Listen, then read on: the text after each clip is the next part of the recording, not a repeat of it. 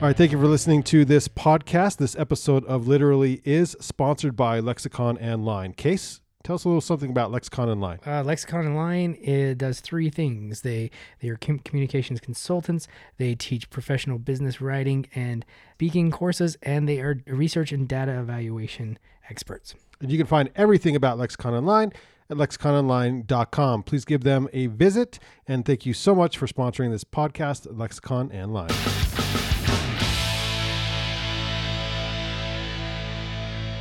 Hi, this is Case Johnston. This is the Literally Podcast. Today we're broadcasting from the camper in the Monarch in Ogden, Utah. Today we're talking to Heather Sappenfield about her most recent book, Life at the Speed of Us. And Heather is joining us from Colorado, right? Vail. From Vail. And you'll find hints of this throughout the book as there's snowboarders and skiers, and there's discussions or a large kind of look at the differences in demographics between people who live and work in Vail and those who are rich. So, that happens. And Heather and I have had discussions about this. Background about our relationship. Heather and I both went to Pacific University for our MFA, and then by chance met again last summer. It wasn't this summer, it was last summer, 2018, when we were both asked to come and teach at Western State University's summer writing conference, which now that David's gone, I didn't get invited back again. Did you? I did not. I did not either. So, but no. I wanted to, but so David, he's up in Idaho, I guess. He's at Jackson Hole, and I was in. But so today we're going to talk about Heather's book. She's going to start us off by reading a chapter from it, or a section of a chapter from it. All right, go for it.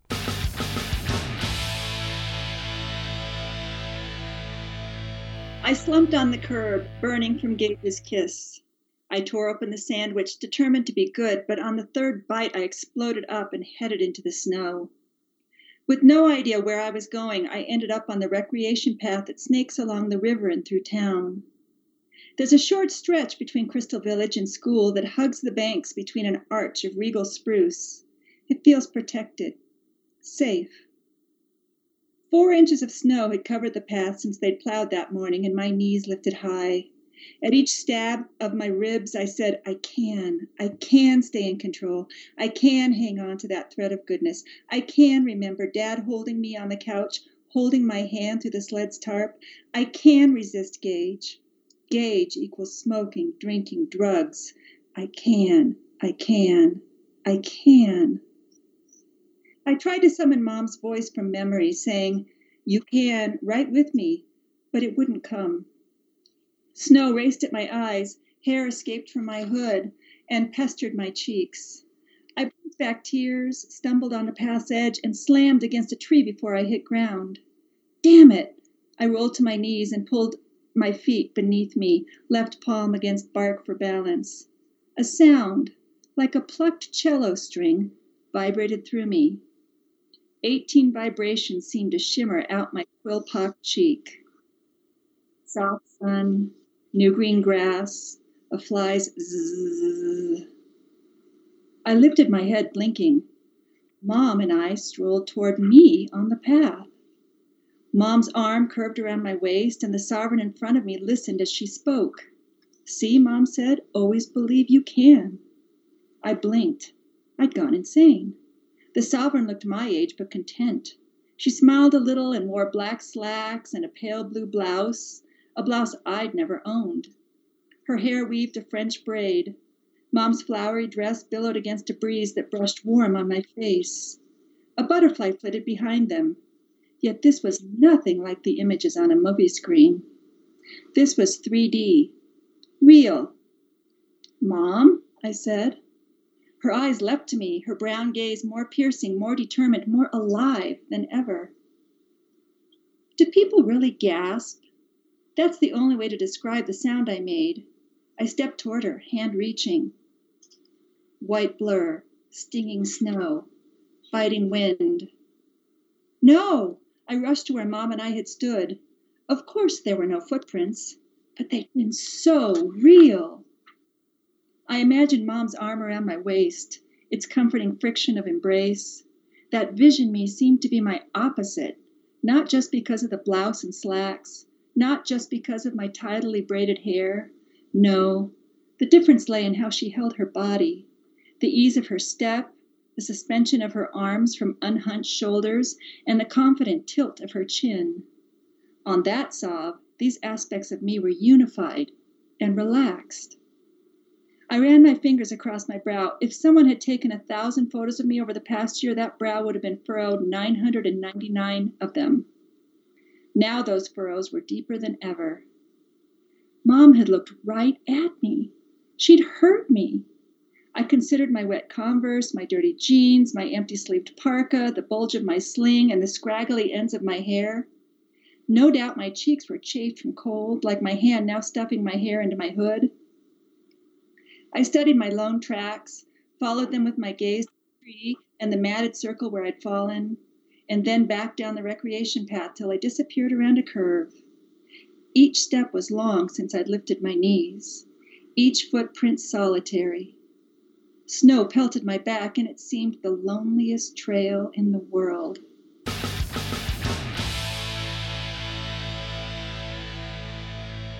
Good, thank you so much.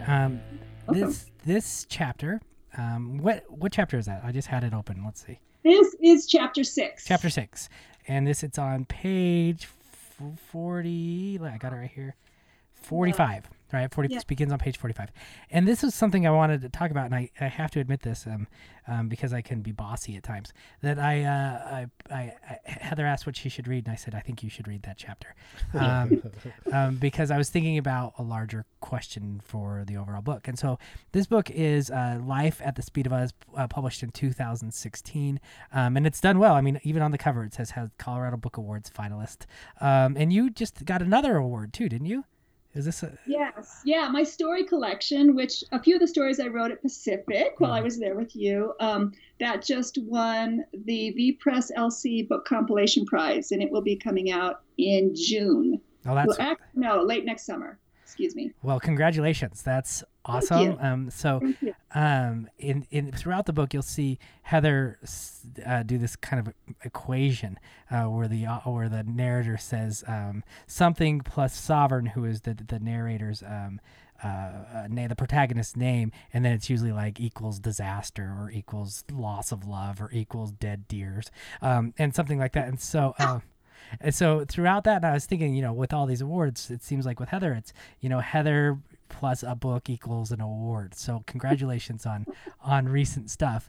I was thinking that, but with this chapter, and I think this goes back to writing and craft, and to me, I have a legitimate question in this. So if I'm talking, I'm sorry, but I'm building it up with pacing, within a book.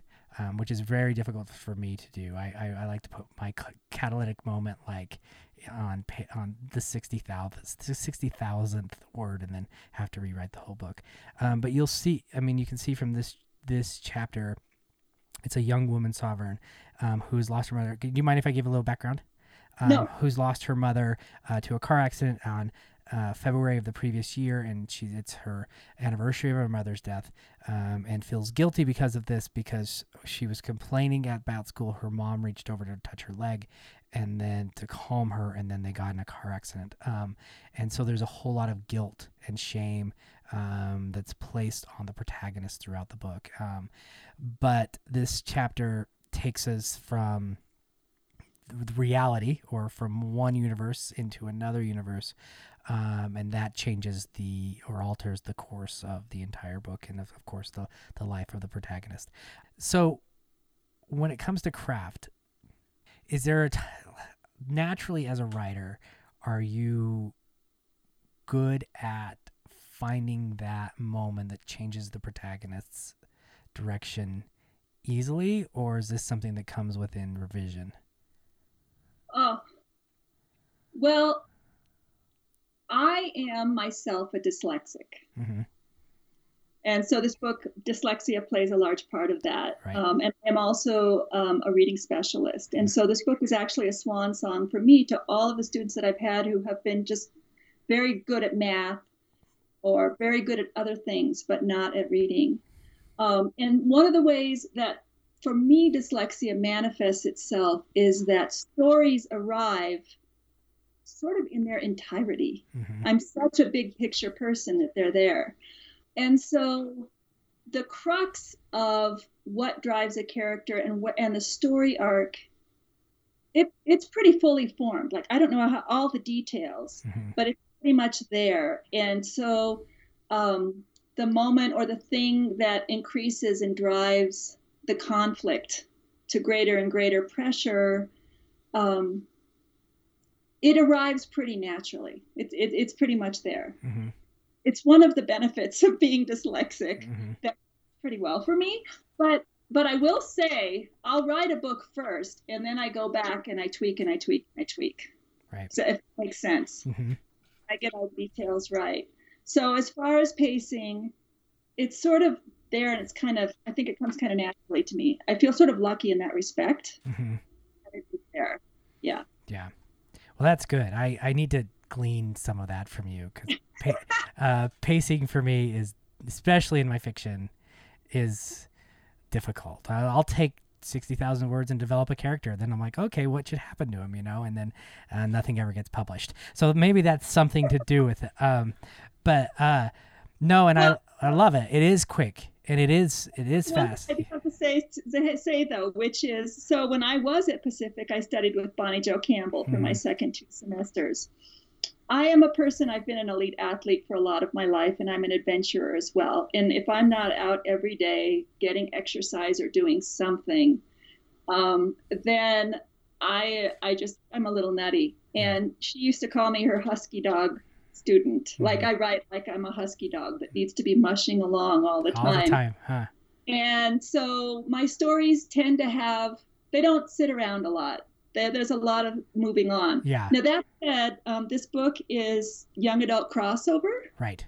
So with that in mind, there's not a lot of hanging out and dwelling and scenic description and, flowery vocabulary is there, but not to the extent that it might be in an adult novel. Yeah. So, but you combine those things, and I'm always going to have a story that's scooting along. Yeah. I love it. I mean, it's fun. It cruises forward, and it's good writing, and you're invested.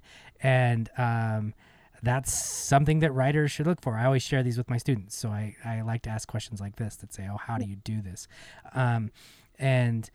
With this story, we get that. Would you call it magical realism, or would you call it more of science fiction when it comes to?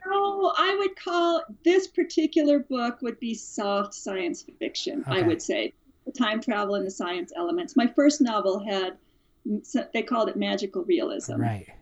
This one had I would say soft science fiction, time travel. Because of time travel and because of physics and calculus and looking at the bending of time and okay, so that makes sense to me. And so when writing this one, you said you get this huge grasp of a novel in your brain before you get started. Have you ran into an editor that looked at that draft and said, well, the third act doesn't work or the first act doesn't work, and how does that play itself out if you have? Well, I have not run into that yet. I've had the 2 books and then this collection of short stories at this point. Mm-hmm. And like I said, after I've written it, I do go back and I change things quite a lot. But mm-hmm. The crux of who that character is that drives the story tends to pretty much stay the same. So have I had no, but this book actually was very stylistic when I first sent it to Flux. Mm-hmm. It really reflected more of sort of Sovereign's language and her agony and the fact that she didn't talk much. Right. More artistic. Mm-hmm. And my editor said, I don't like that. Yeah. And so I basically rewrote the entire voice of the story. Right. That, which was actually really hard. At first I thought, I don't know if I want to do that, because I was really pretty attached to it, and my agent was too. Yeah.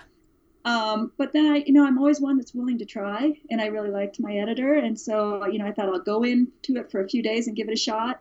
And I didn't. I thought, okay, I'll just keep it up. And so her voice changed quite a lot. It's still there a bit more in the beginning. You can kind of see her grammar's a little off, and speaks is a little off. And then she gets more, as she talks more throughout the book, she speaks more smoothly. Yeah. That's interesting. Voice is the hardest thing, right? I mean, so to change voice seems to me like, Hard. yeah, like you can change plot. I mean, plot's like, well, they go left instead of right, and then think something exploded. But with voice, that's the heart of the character. And if your readers don't like the voice, you're in trouble.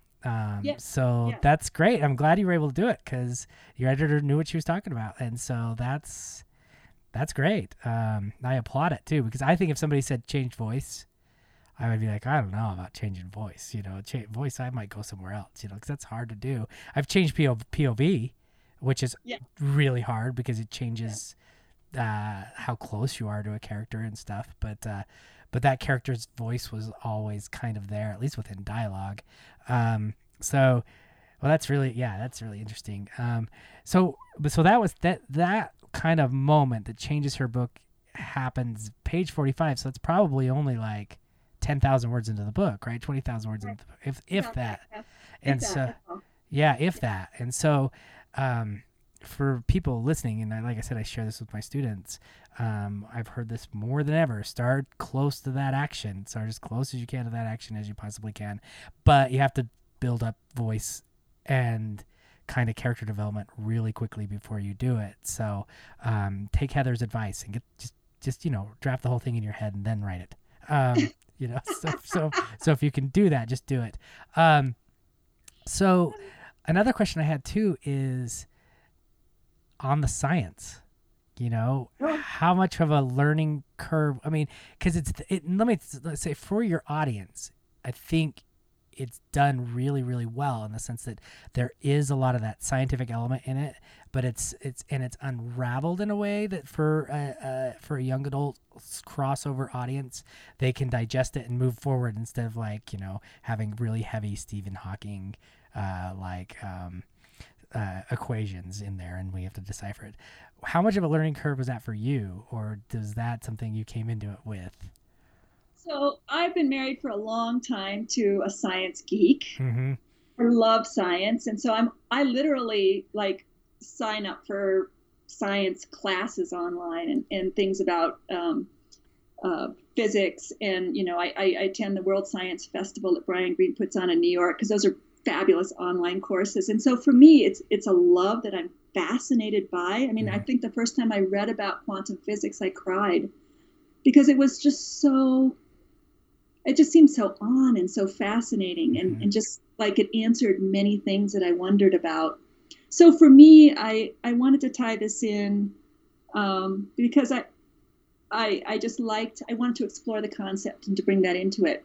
That said, I know that for my daughter's generation, she just turned 21, quantum physics and that kind of thinking, they are growing up with that, and it's much more available. I mean, it's just kind of second nature to them. Yeah.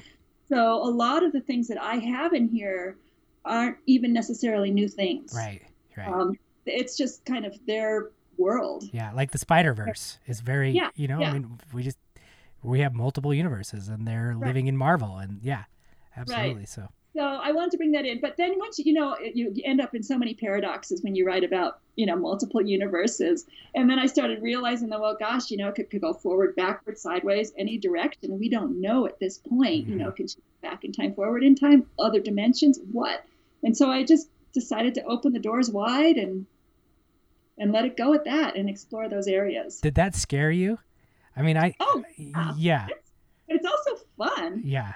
And so you just have to go with it. And Yeah.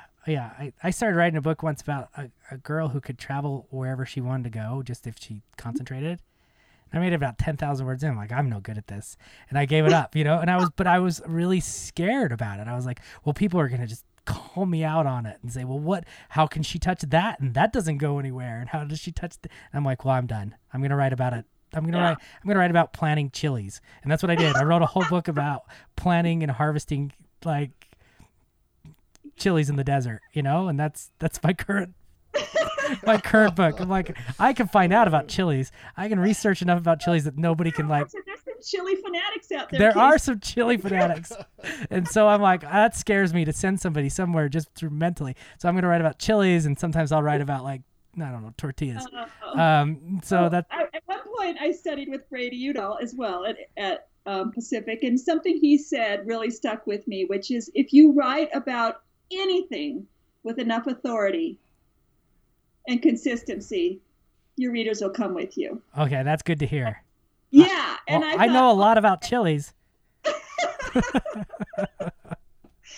So you just punt it and go with it and let it run, and then you have to catch all the inconsistencies along the way. Yeah. That said, I am fascinated by and it comes through in the book how we have so many different selves, so many different aspects of ourselves, and then the multiverse is one way of looking at how many different selves there can be. Yet, at our core, at our deepest soul level, there's this truth of who we are. Oh yeah. That I think we all understand. And for me, in all of my books, and I would say in my short stories too, when I can tap into that moment, no matter what all of the other fringy, husky things that are going on, all the racing along, then I know I'm in the right spot with my character at that point. So, yeah, that sense where you can find that, that's who I really am. This is me in this crazy world. Yeah. And in this one, you're an 18-year-old you. Is that hard? Is that mindset hard? Because I personally skip from I'm either 8 or I'm 48. So it's like, well, is 18 for this audience something that you think about, or is it something you just write, like you said, tap into? So, I think that's a little multifaceted. So I taught high school English for 5 years. And actually Sovereign is actually modeled a bit after a girl that I had in class that was a snowboarder, and her mom had died and she was struggling, and she would show up late to class all the time, and she was a manager at Starbucks because she had left home and she was just making it, and she would bring me a Starbucks coffee every time to make up for being late to class, and she really stayed with me. And just the struggle of how hard it can be at that age, because trying to find that who you are is, that's the height of it. Although so much adult fiction too, we move through that, right? That said, I had a really difficult childhood, and I left home when I was 17, packed up my orange Gremlin and hopped in the car, and that was during my senior year in high school. So for me, I think it's one of my passions to write about that time and that age, because I think it is a defining time. And so I like hanging out there. I feel it's a good place to explore. Yeah. Well, that's good. It felt like, as as we are as writers, and Brandon gave us the 10, so we're on the countdown for our 5, and then you get your 5. As writers, we look at that stuff. We look at voice and we say, is this 18-year-old working? And it's something we can't not do. And I actually teach a class for Southern New Hampshire in their graduate program that teaches people to read like writers. And so once you do, you can never change what, that. And so, in the book, it's Life at the Speed of Us. We get an 18-year-old girl who's struggling, who lost her mom, and who's dealing with her dad, and her dad's dealing with her, and this boyfriend who comes across at first as really not a nice guy at all, until we see the other sides of him in the multiverse, and her struggle to recognize what is good for her and what is not good for her.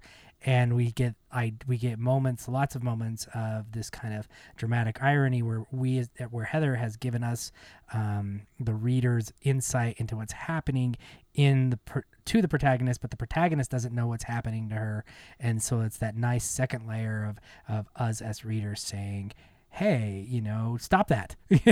Don't do that. Don't go, don't do that. And why are you doing that? And that's a nice trick or craft element that doesn't come easily. That's why I'm a memoirist, and I can just make fun of myself and not have to worry about adding that second level. it's a great book that I think you should pick up. It's and the new story collection that's coming out next year. Do you have a title for it? Lyrics for Rock Stars. Lyrics for Rock Stars. And what press is it?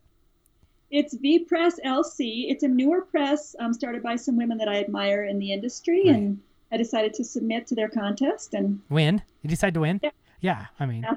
Well, that collection had actually been a finalist 5 times before. One of them, the Flannery O'Connor Award, Right.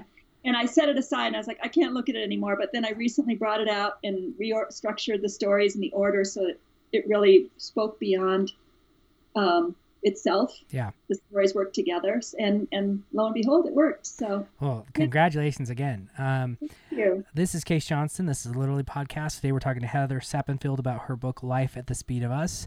And we already hit that 30-minute mark. I told you wouldn't believe it, right? It's super fast. And so the last 5 minutes of the podcast, I just want to ask Heather if she wants to share anything with us about the book, about a current project, about anything before we sign off. I'm working on a new book, which is literary adult fiction right now, Mm-hmm. and humorous. So no angst. Lots of angst, but it's funny, and it's about a 38 woman who befriends an 83-year-old woman and the adventures that they have because of it. Oh, that sounds awesome. Yeah, it's good. I've always wanted to write an old man, like 89, you know? Oh, and I'm just- having so much fun with it. Yeah, I just want to be, walk out as an 80-year-old man and see where does this guy go. It sounds like so much fun. Yeah.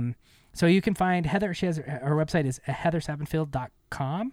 Mhm. Okay, Yes. and you can check out all her work there, her short work, her longer works, and anything that she's working on there. So thank you again for dropping by virtually to talk to us, and thanks. You bet. Thank you, Case. Good to see you.